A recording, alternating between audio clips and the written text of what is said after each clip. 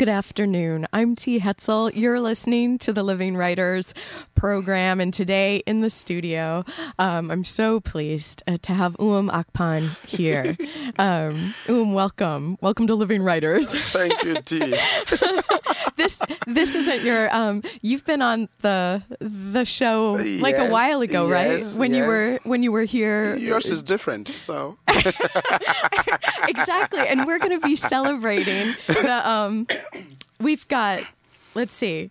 It's exciting times here because is actually on his book tour for his first collection of short stories. Say You're One of Them, published by Little Brown.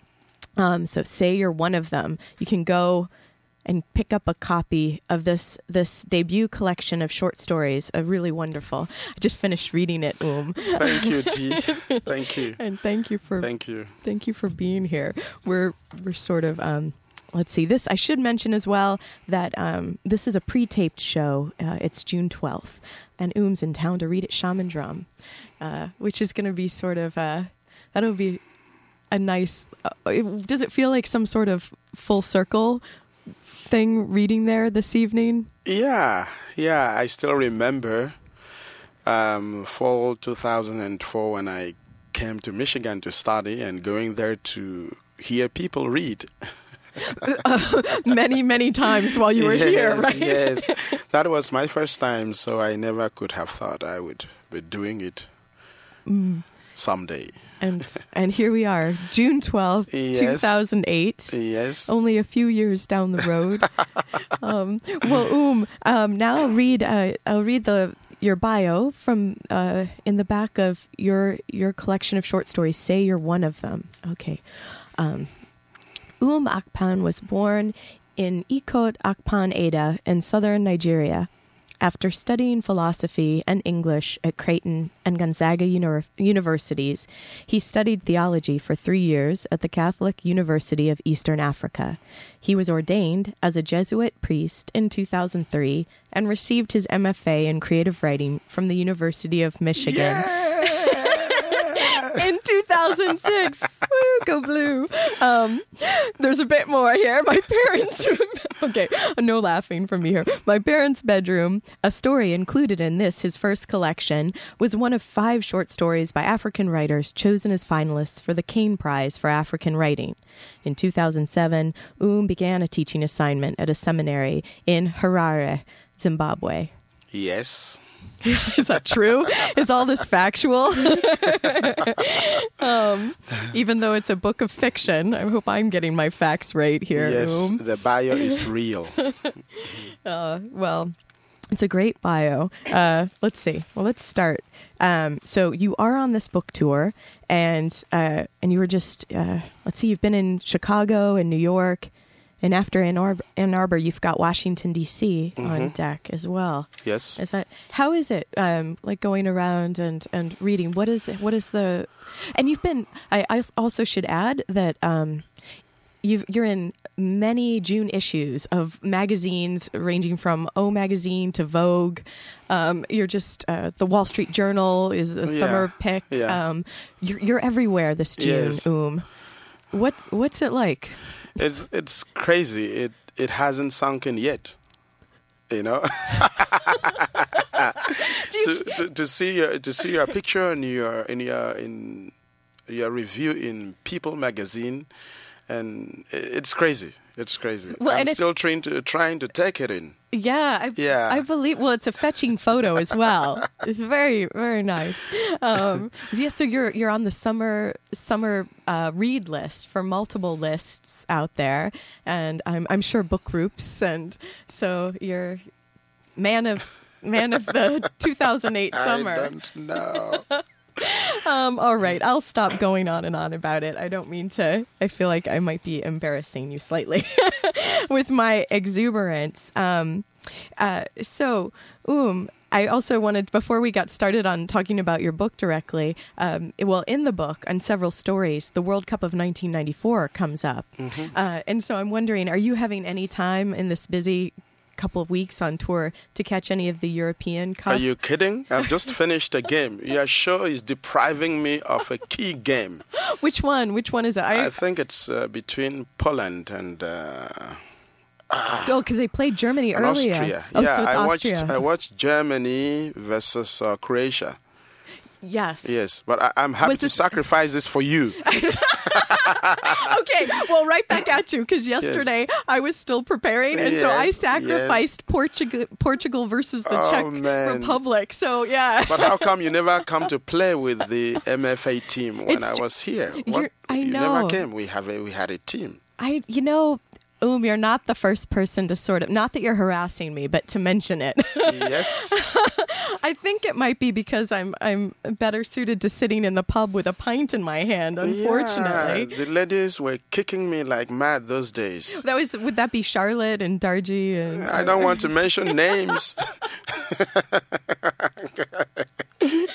They're my friends. Right. But they were kicking me. Right. Oh, you mean literally? On the field. Tackling me. Oh, well, tackling is completely fair. It's fair game. Fair game. I see. On the pitch. Don't worry. I'll tackle you later on. Okay. Promises. Well, so what role have you played football all your life? Is that one of the things, like, you started out as like a young boy? Yes. It's the sort of game you play. You begin quite young if you're going to do good in the game. So I've played since primary school, secondary school, for my village team, for the seminary team. And from time to time I still go out there to play, though I'm very far from being in shape now. No. Although that's sport is something where it's just constant back and forth. Must be one of you have to be so fit. Yeah, watching them play. Yeah. Well, anyway, so thanks for coming and taping the show, even though you're missing this match. But maybe we can watch some tomorrow if you're in town. We shall see. Okay, we shall see how this conversation goes. Right? You get the point. Everything's on the table. Well, so also before we go any further, I wanted to mention, because you might, and tell me if you're tired of talking about this, but it's in your bio that we read. In 2003, you were ordained a Jesuit priest, and so that seems like obviously something that is completely defining part of your identity. Is that true to say? Like the being a priest and being a writer? Being a Jesuit priest and a writer, yes. Being a Jesuit priest and a writer. Because you were just in the New Yorker in the June 11th weekly issue. And for that, it was the faith. They were doing faith and doubt. Looked like the title of and other writers were also asked to contribute, and in that it was an essay, so it wasn't a fictional piece. It was actually an essay, a nonfiction piece from your life, called Communion, and so. So faith and the New Yorker and doubt and writing. Because the New Yorker was also an issue, a magazine that, in a sense, has been good to you because it published your first short story in the U.S. In the U.S. Oh, in the U.S. Yes. Okay, nice distinction. Yes. Where was your first short story? It was published in Nigeria. Okay. Yes. What was it in? What was it in a newspaper? I'm feeling like I read. Serialization. I got into a daily newspaper, and they published me in their Saturday fiction page. They serialized me for 3 months. So was the story already completed, and then they broke it into a serial format? Yes. Oh, okay. Yes. And you say it was a realization. Yeah. What does that mean? It was serialization. They serialized the. I thought you meant it was a realization when they chose the story. You didn't say that? No, that's not what I said. They serialized the story. I got that. Week to week. Yeah. Oh, okay. Yeah, but since you are pushing in that direction, push. That's the first time I tried fiction. and somebody liked it. I wasn't good at it, but the suspense was good. But I started there to write and to learn and to teach myself until I came to Michigan.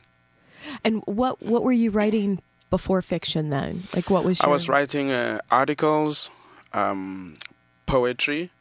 Like this kind of stuff I wrote in Communion, in the New Yorker, recently. A reflection about, myself, about what I was seeing, that sort of thing. That's what I was doing. And where were those pieces being published as well? Yes, one was published here in the U.S., in America. It's a Catholic magazine in New York City run by Jesuits. And another piece was published in the UK by, it's called Jesuit and Friends. And then I published in Hekima Review in Kenya. And then I published in some church newspapers in Nigeria. And there's another magazine out here in the U.S. whose name I can't remember. Yeah. So quite a few publications then at that time. But those were the nonfiction pieces, like the essays that you were doing. And the poems, yeah. Okay. And so... and you were doing that while you were also going to school, like you for philosophy and for religion. Yeah, I was a seminarian while I was doing this, preparing for the priesthood. Mm-hmm. Yeah. Mm-hmm. Mm-hmm. And how do you feel like it was something that because it was a sort of exploratory writing by the sounds of it, and personal reflection in some ways, was it something that was a necessary step to becoming ordained as well? No, it wasn't. It's something I like to do, and I did on my own. I like writing. I like stories, and I feel I want to say something about places I've been to, situations I have experienced, my joys, my frustrations. I want to tell stories. I want to write. Yeah. So, yes, and so they could be stories and essays of your life, like the present, writing that way, or it could be fictionalized stories. Yeah, but you have to remember, when I started writing poetry and articles, I did not know I could write fiction. So I only started knowing when my first short story was published in 2000. But how did you make that leap? Because it's not about, failure. Failure taught me this one. When I finished my college degree here in the U.S., I went back to Nigeria. My hope was I was going to get a column in a newspaper. I had published 2 articles in that newspaper way back in 1992-93. So I came to the U.S., I got back to Nigeria in 97, and I said, I'm going to get a column. But how do you get a column in a newspaper? Yeah, how do you do that? Yeah, so I said to myself, well, I'm going to write 4 articles a month to the newspaper. I'll write a bunch, like 4, package them, send the package to the newspaper, hoping they'll publish them weekly. And the next month, by 4 months, I would have had 16 articles out there. Then I would show up and say to the editor, I am he. Hello, give me a column. So I tried that. I read the first 4 articles, sent them over. I was writing the second one when I realized that they've not published any of the first ones. Right. But was that an integral part of your plan, though, that they started? Because I thought you just wanted them to read them and then be impressed by your diligence and your tenacity. I was dreaming they would publish them and people would make comments and like them, and then my name would be out there. But they were not publishing them, so I stopped. Okay. And then I read the fiction column page one Saturday, and I was like, oh, there's fiction here, and I think I can do what this guy is doing. I can write better than this guy. That's how I was thinking. And so I started writing. It took me months. I was able to set up the suspense and the tension in the story. And I took in the story on a Wednesday. 3 days later, Saturday, they published it. Oh, wow. So that's like a great. If that's not like affirmation, I don't know what is. Okay. So I became very crazy, very excited, and started writing like mad. Yes. Yeah, but my stories were far from what you see now. Before then I had not been to any workshop. So I just, learned on my own and did it. And then I started writing. By the time I came to Michigan, like 4 years later, I had tons and tons of stories and novels in progress. And Michigan really helped me, established writers, our good teachers, really sat me down and said, well, this is how you create tension, this is how you slow down, this is how characterization works, this is how you change point of view. You are too political, you got to make it work first. The story. Yes. Let's take a break here, because I want to talk about that. That is like the hot topic, man. But you're listening to Living Writers. Akpan, his book, Say You're One of Them. We'll be right back.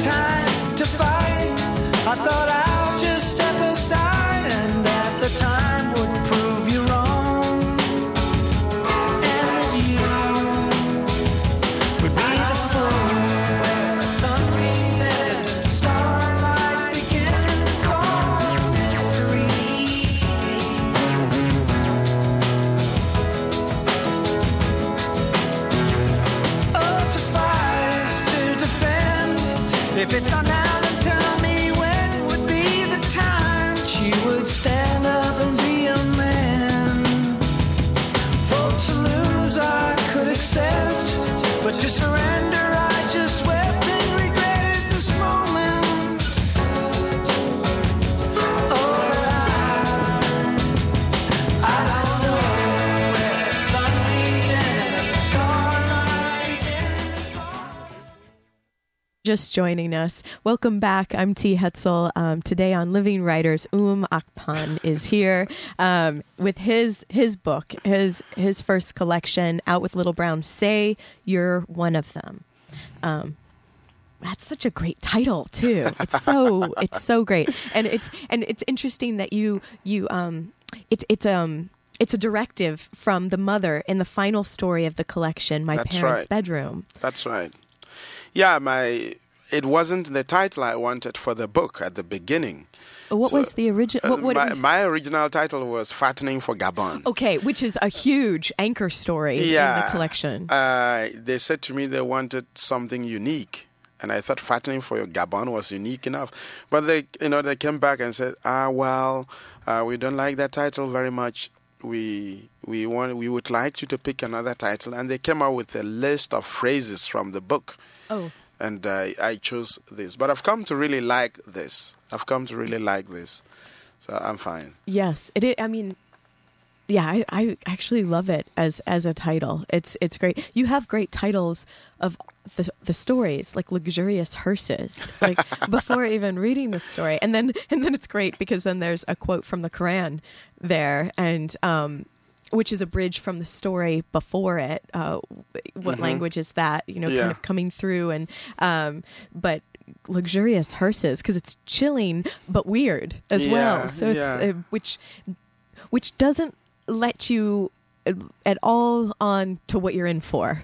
But I feel like I'm speaking abstractly here, so I'll just cut that. Let's go back to what we were saying before that break that we took with fiction. Like what does fiction allow you to do once you were like, I can do this? What does it allow you to do that the essays, the nonfiction, or the poems?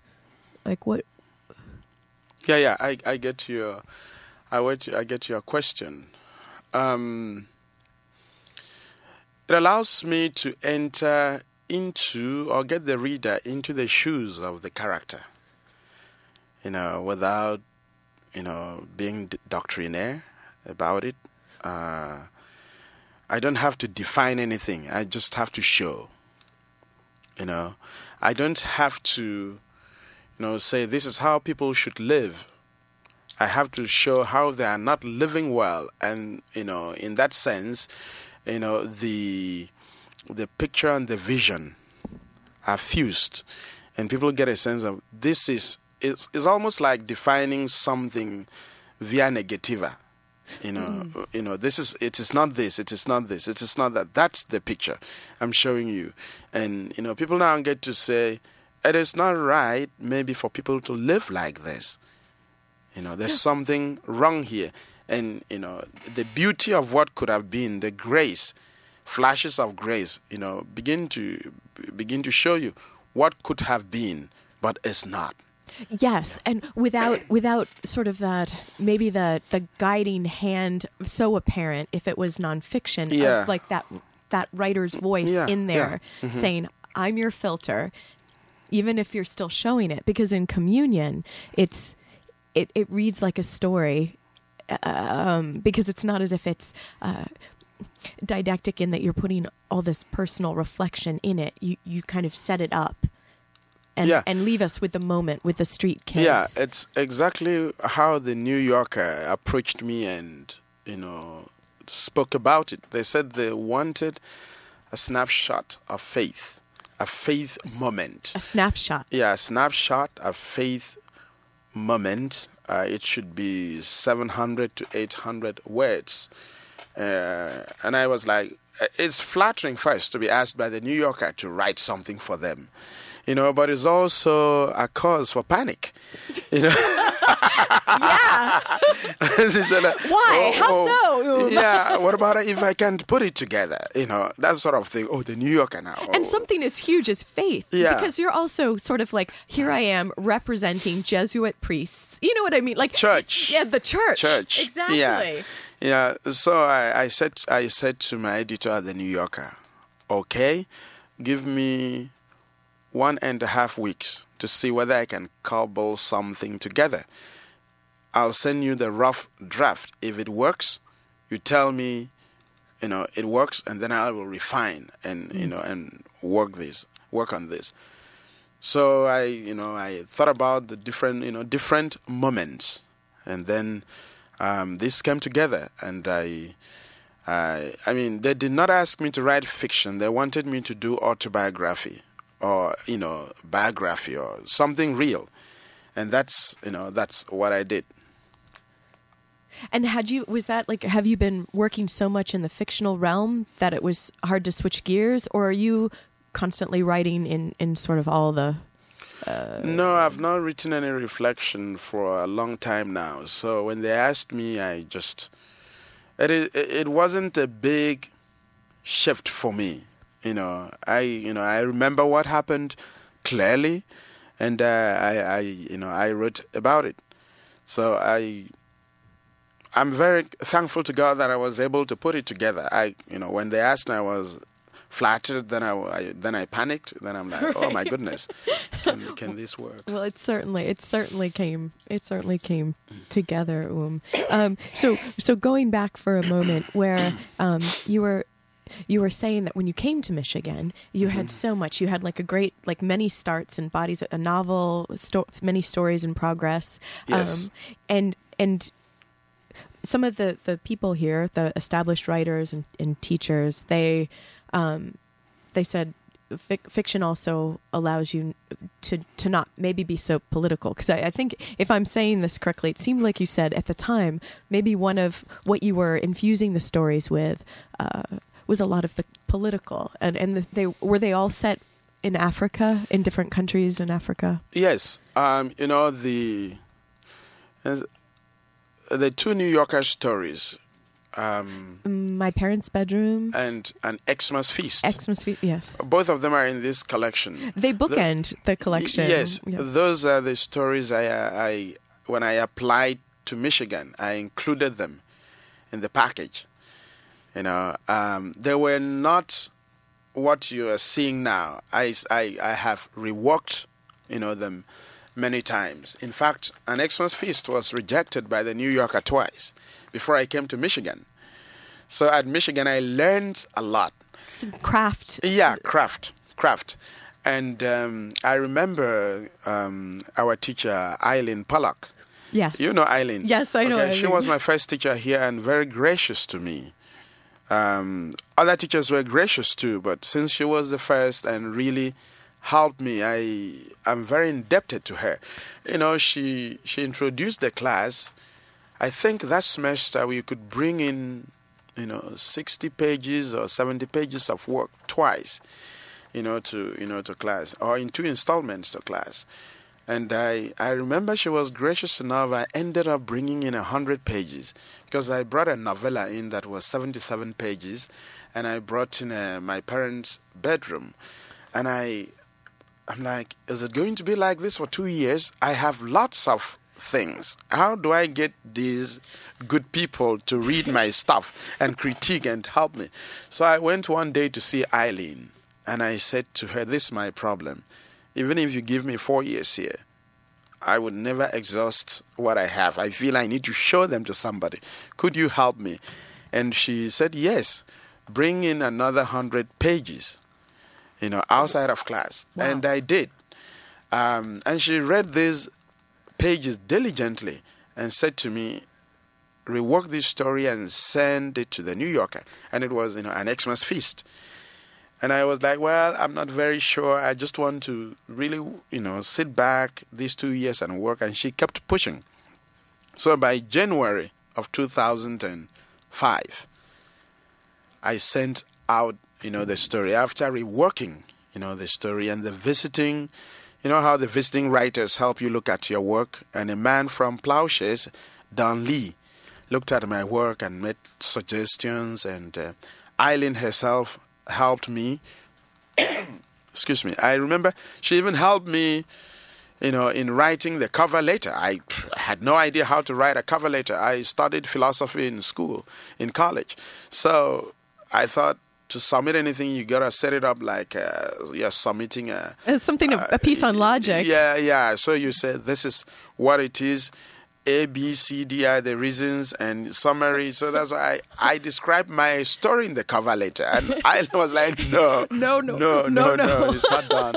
So she really helped. She really helped me. Oh, okay, on that note, we're going to take a short break and we'll be right back. You're listening to Living Writers. I'm T. Hetzel. Today, Akpan, say you're one of them. We'll be back.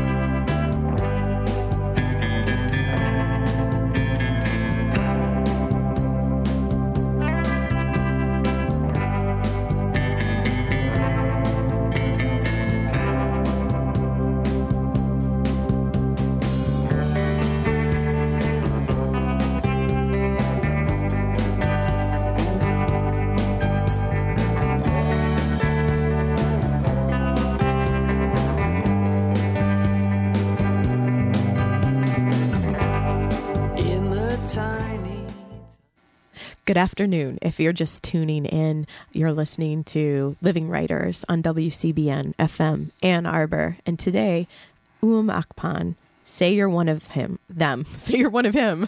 No, say you're one of them. Are you one of them, T? Wow. I mean, now I know what that finally means after getting to my parents' bedroom.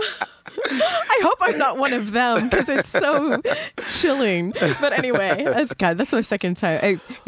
Many of these stories really shook me up, which is good. But this also it makes me feel like you had definitely reasons for wanting to write these stories, and part of them were not just the storytelling itself, not just the nature of story, although I know you believe in that thoroughly because you've made that clear already this afternoon.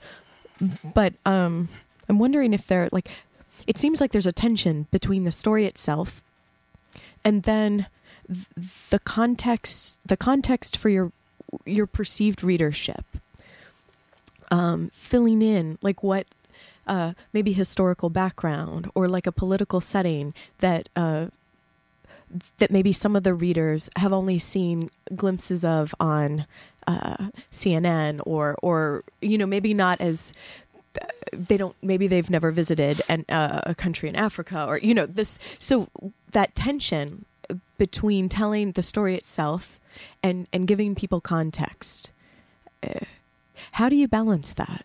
If there's tension, maybe I'm just for me. Excuse me, even in my village where stories are told and repeated and, over and over again, stories are told for a purpose. You understand? Yeah, whether it's to make people laugh, there's something in that story that makes people laugh, and it fulfills a function. So for me, I'm not one of those who believes that art has no purpose. I believe there's a purpose, to art. There's a purpose to my storytelling. What is the content of my story?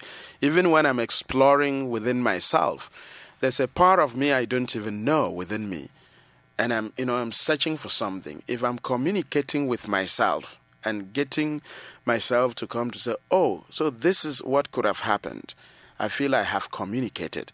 And the fact that, we always say in my plays, a story needs hearers, an audience. Okay, so for me, it's communication. There's something to be communicated. Is it communicated well, or is it not communicated well? It's a different thing, and that's why my teachers were like, let's see the characters, show us faces. Okay, what are the important moments? And when I think about it now, it's like if you go to a shallow stream and you have rocks, the rocks are not flowing with the stream; they're just stagnant. Okay, now they make it possible for there to be a stream. Yeah, but if you have like boulders, in the water, they stand out of the water. Okay. But if the water, if the stream is a big body of water and it's moving, the boulders move along, with the current, in the water. And I often look back and think this is what my teachers were trying to get me to do. So the boulders will be like the political things, the historical things, and because the story is larger than this politics, so everything moves. The current is able to carry the boulders, along. That's how I look at it. I see. Okay, I think I understand what you mean with that. So the boulders, you feel like they're important but they're not obstacles, and that they can be moved by the stream. Yes. Because some rocks don't seem to move apparently, but I see what you're saying about the ones that can be carried by the force of the story, and why.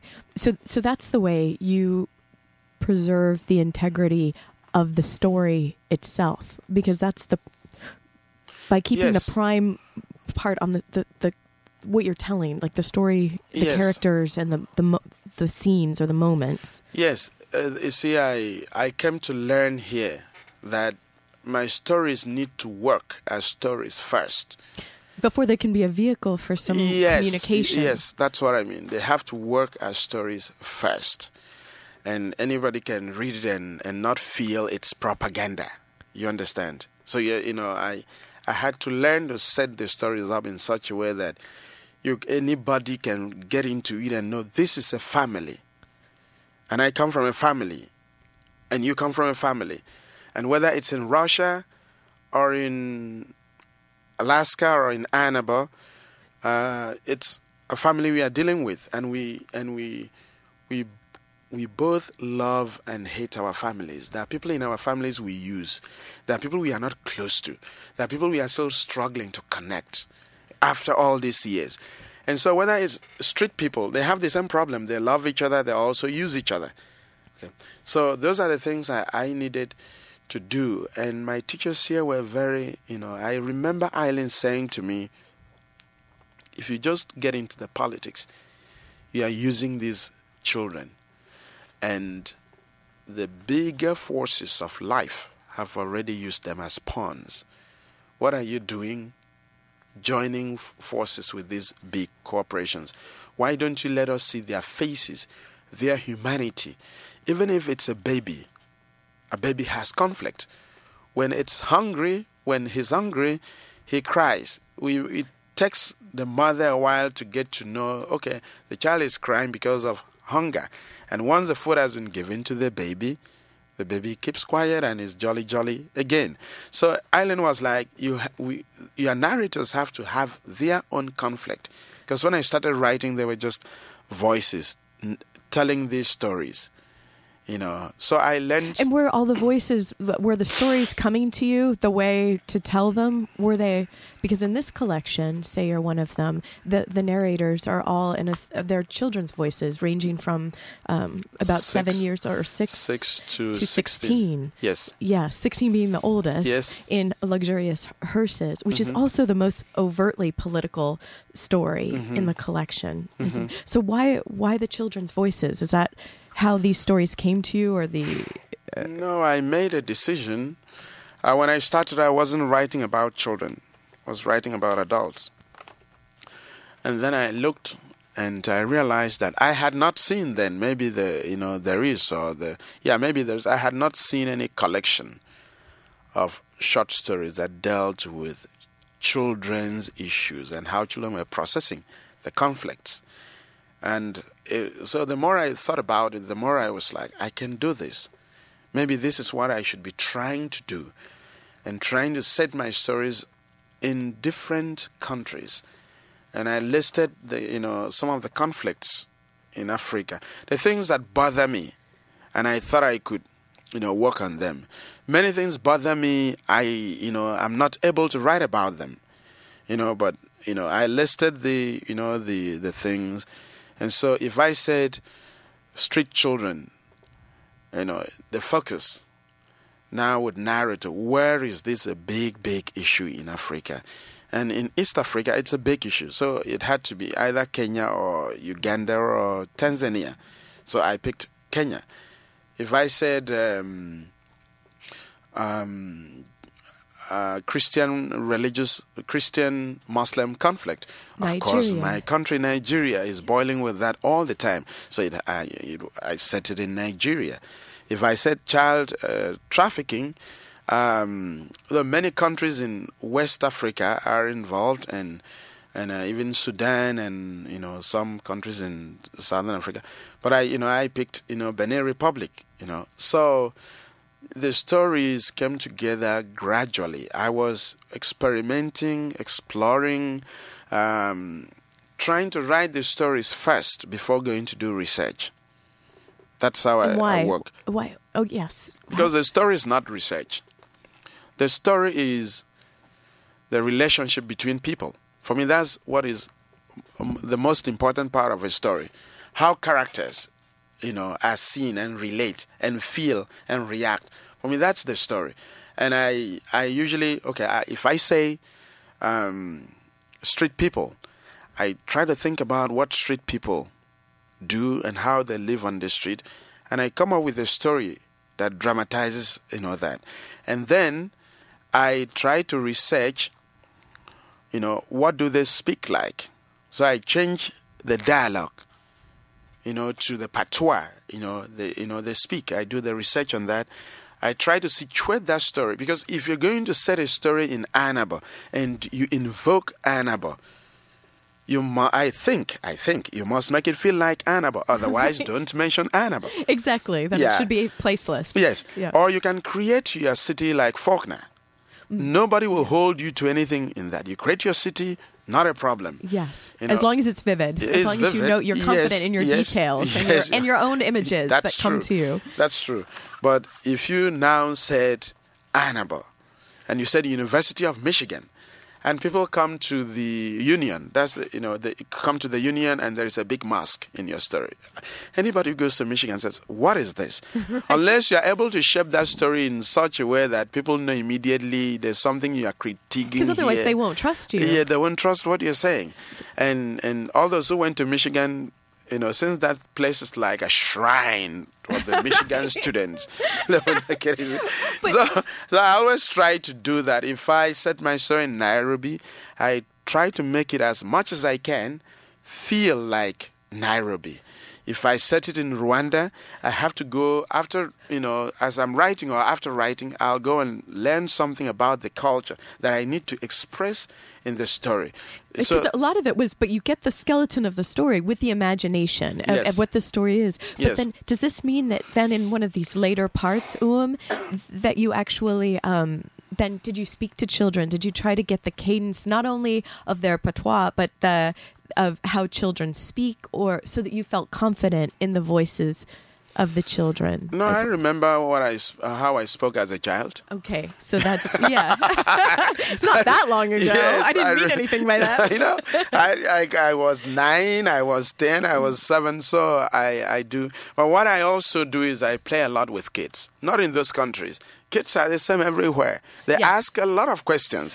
And many things we learn as kids or see or experience as kids, we have no words for them. We have no knowledge of the full reality of that until we are 16 and we're like, oh, this is what was happening now. Yes, you actually unfold that really interestingly fattening for Gabon, because you have the main character, Kachikpa. You're doing very well. Thank you. Thank you. You're so kind. I've always known that about you. You're kind and you have an amazing laugh. So the 12-year-old boy that we have as our main narrator, and it's in first person. So we have the I voice. We're right immediately there with him. And he's got a 5-year-old sister, Yua. And but we see him come kind of have these flashes of greater understanding as the story progresses, because he's believing everything that his uncle is telling him. And then he's gradually starting to realize that the pieces of this are not really as he's saying, and who can you trust? And I'm not sure there's, let's see, the first line of that. I don't know if you know it off the top of your head, but could you read the first 2 lines, maybe, just so that people have a grounding in this story? Okay. I'll do anything for you. And I'll try to pronounce things better. Selling your child or nephew could be more difficult than selling other kids. You had to keep a calm head or be as ruthless as the Badagry semi-immigration people. If not, it could bring trouble to the family.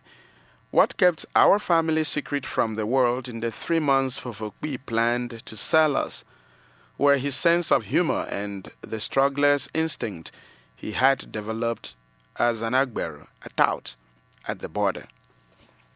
Thank you, You're listening to Living Writers. I'm T. Hetzel. We'll be right back.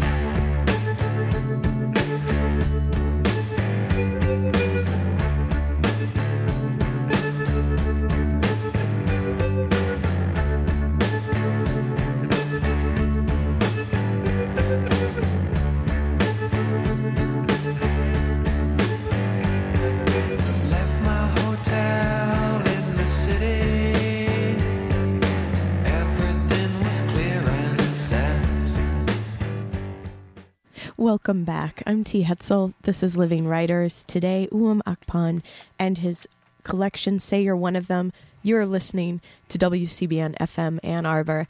I'm so glad that you're here today. Thanks again for coming and being on the program. It's a wonderful way to hang out with everybody eavesdropping. Well, you're a busy man. I know. You should have taken me out to dinner, to lunch, to celebrate. That's true. Yeah, this is some celebration. I'm still making you work, right? Like this is still hopefully it's not too much like work. But anyway, so we've been talking about in the collection, the narrators and the voices, mostly first person, and one story told in second person with the you, but all like children's voices, young voices. And was that symbolic in a way? Like, did you also want? Because there's so many things that you're showing us in the stories that are still honestly sinking in. Like, 'cause I know there'll be stories that I'm mulling over for quite some time. Of course. But there's sometimes it feels like there are moments in the story where they could be seen as hopeless. Like when in the final story, when the father, well, I don't want to give things away if people haven't. It seems like there's no return. Like people who love one another are even killing each other because of their allegiances, and or in Nigeria, your home country, with the North and South, there being such a division because historically the country was created, just borders drawn around it by Britain, and so the Muslim people and the Christians of the southern Delta having to coexist, and so there's all these these conflicts, and so there can be these moments where you think, how will anything ever be changed? How, and so were the children's voices to give them power, as you've mentioned, but also as an idea that there could these children also have the power to make some changes? Yes. In the church, we learn, or we should be learning, to celebrate life. And every life is worth celebrating. And so these children who are suffering so much, I felt somebody has to let us see them, that they exist, and celebrate their voices. And sometimes when I was I got sad writing these stories, staying within, these characters for a long time, and, I run away, I get back to it, or get back to them. You want to celebrate these children, and I was constantly praying to God, Lord, don't let Uwemakpan, who is trying to tell the stories of these children, suffer more than the children who are living in these situations. And the children, they still laugh, they still, they play, they take it easy, they exist. Even the street people, the poor people, we see, they have a tremendous sense of humor, So I had to learn not to let this crush me, but to tell their stories and celebrate them. For example, the story about Nigeria, people don't normally know that there are many Muslims who got killed trying to save Christians.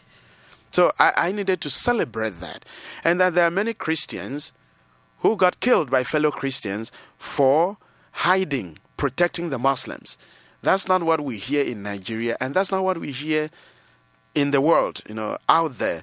And yet this is a big part of the Christian mystery, that one man gave up his life for the rest of the people. And many people are still doing that today in the world. And you cannot... And those are miracles. Yes. And you cannot really get to these transcendent moments until people know the risk involved. That's, where you see the moments of hopelessness. This is part of life. People die, people kill, When I was writing... Luxurious Hearses? No, not Luxurious Hearses. Fattening for Gabon. Oh, yeah. Part of it was written here in Michigan. And many times I'll just give up. and said, I don't know where to go with this.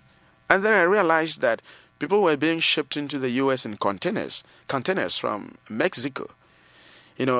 People trafficking, here. And then some summers ago, it was like everywhere I turned, some man had kidnapped a young girl and raped and killed, and parents, on the TV, parents crying, looking for their... And there was an incident where the girl was trapped somewhere in the basement for a long time. And finally, she was able to, I think, text the parents, and they rescued her.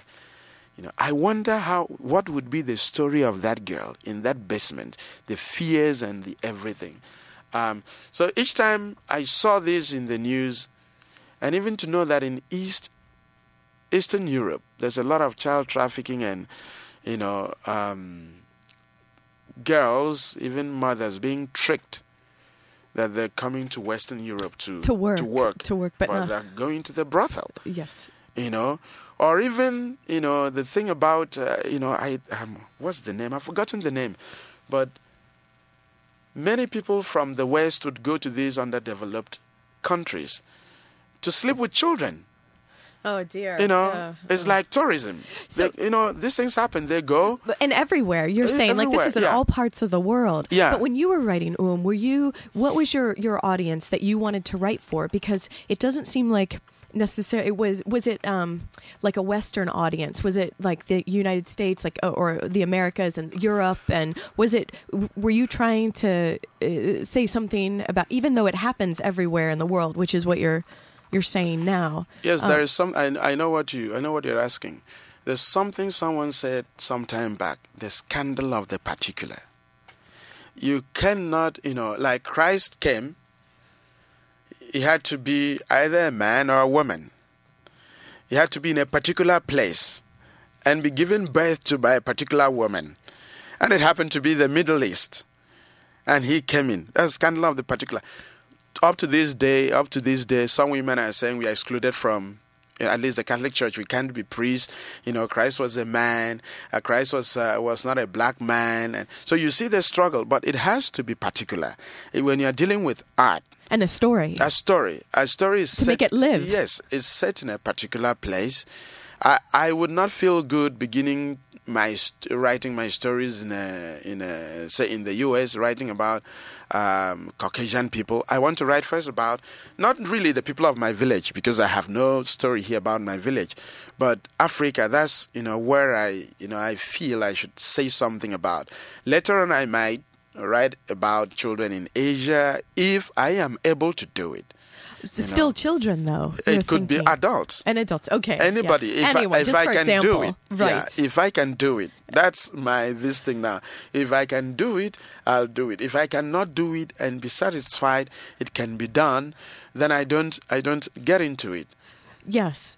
Yeah. Well, good. Because that's because you're a writer. Because you believe in the I don't know why I keep saying that. I'm like waving my fist around here. In the afterword of the book, the Most Reverend Camillus Ektokudo. Yes, that's my bishop. He's played important parts in your in your life, and you in his, it seems. He writes, I began to sense that there was no way this Ikot Akpan Ada man could be a priest without using the common man's language to probe the terrain within which modern Africans are living out their faith. So that's what he sees as part of like almost a mission of the work, and why you're choosing what you know and Africa is part of the mission. So what, with writing the book, what can Western readers or listeners, what would you like them to take from it? Or what can they do? Yes. First of all, I still run into a tremendous amount of Africans, really people, I still run into that perception out here. And people, the issues of racism and how could Rwanda have gone through this? Nobody remembers Kosovo went through this. Not so long ago. Yes. I still get into, and even people are asking in this country, people still can't believe what happened in New Orleans happened, Katrina, that Americans in that situation lost their civilization and people were just in the wild struggling to survive. If your country suffers like this every day, you've got your back pressed against the wall, and it's all survival. And most people act like animals, and try to do everything to get that bread for the child, or to put their own child on that bus from New Orleans to Houston, or whatever. So it's good to see that these are people. These are stories about people and families, and it touches me because many people have come to me here in Ann Arbor after reading, say, an Xmas feast, and said to me, this was it's like you're talking about my family, how we relate. Not necessarily the glue sniffing, but how we relate in our family, and this one is this one's friend, this one is that one's friend. That's the sort of thing I'm interested in, Or some Christians saying to me, I never knew any Muslim could protect a Christian and be ready to be killed. And a Muslim saying, are you sure Christians would anybody there would protect us? These are the kinds of things that give me some, courage, So first of all, that we enter into these stories and we think about our lives. Even here in Ann Arbor, if these stories allow you to go and hug your mom or your dad or your child and make peace, everywhere family is in a crisis, and young mothers are worried what will happen to our sons and daughters. They fret all the time. And you have all these people who got into the prison with, for sexual crimes, and they're coming out now, and you have internet sites that tell you where they live in your neighborhood to protect you. So the fear is there. There's so much fear. Yes, there's fear. And things do happen. And there's moments of transcendence. There is, and they can change us. Yes. Like Jubril was changed by the man who helped him. So if this book makes you hug your daughter more and make peace and forgiveness and saying, whatever happens, you are my child. And people, children begin to feel love. It surprises me that in the U.S., a lot of children commit suicide. And there's abundance in this culture. Things actually work. But in my continent, where things don't work, child suicide is not common. So there's something, to this about we have all this, but we don't have love. Okay, so that's one thing. Another thing for me would be, what can we do for the world out there? Can we put pressure on the UN or the world institutions to stop people from taking money from Africa and putting this in banks in the West and making the West richer? These AK-47 rifles are not made in Africa for the most part. Somebody. It's over. I wish it weren't over. You have to come back. We have more to talk about. You've been listening to Living Writers today. Right. Akpan. Thank you very much. I'm T. Hetzel. Until next time. Yes. Thank you. Bonnie Parker, Ik Clyde Barrow, Bonnie and Clyde, Bonnie and Clyde. Moi, lorsque j'ai connu Clyde autrefois, c'était un gars loyal, honnête et droit. il faut croire que c'est la société qui m'a définitivement abîmé. Bonnie and Clyde, Bonnie and Clyde. Qu'est-ce qu'on n'a pas écrit sur elle et moi? On prétend que nous tuons de sang-froid. C'est pas drôle mais on est bien obligé De faire taire celui qui se met à gueuler. Bonnie and Clyde.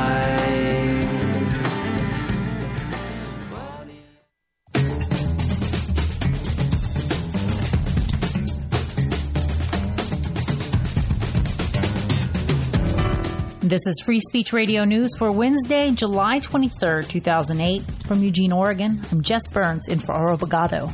In today's program, instead of demanding privacy protections for U.S. citizens, lawmakers encourage more domestic surveillance. Tensions between Russia and Georgia are mounting. FSRN travels to the border between the two to get a sense of the feeling on the ground. And we hear the first in a two-part series about how corporations exploit indigenous lands in the United States and Canada.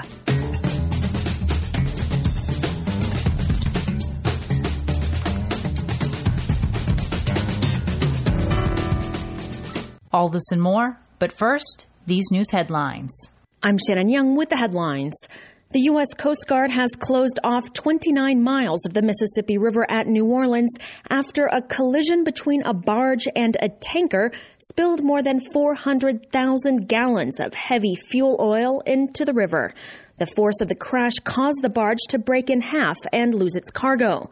The tanker, laden with millions of gallons of biodiesel and just over 1 million gallons of vinyl benzene, sustained only minor damage.